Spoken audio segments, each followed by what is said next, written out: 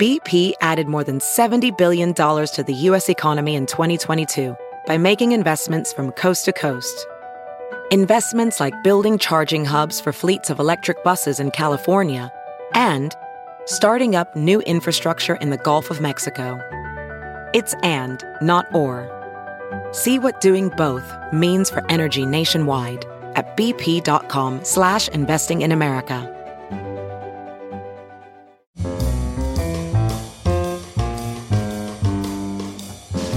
This is Merriam-Webster's Word of the Day podcast for April 1st. Brought to you by Merriam-Webster's Unabridged Dictionary Online, America's largest dictionary, now continuously updated. Learn more at merriam-websterunabridged.com. Today's word is diapause, spelled D-I-A-P-A-U-S-E.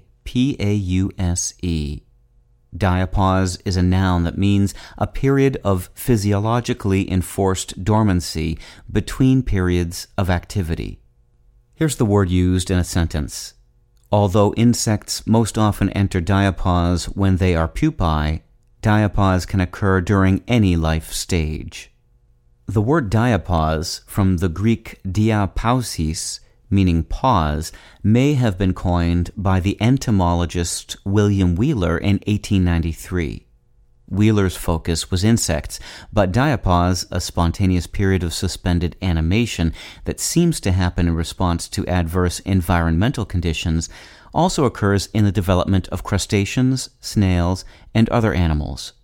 Exercising poetic license, novelist Joyce Carol Oates even gave the word a human application in her short story Visitation Rights, with this sentence, "Her life, seemingly in shambles, was not ruined, injured perhaps, and surely stunted, but only temporarily. There had been a diapause, and that was all." I'm Peter Sokolowski with your Word of the Day. Visit the new Merriam-Webster Unabridged, America's most comprehensive online dictionary and the best source of current information about the English language.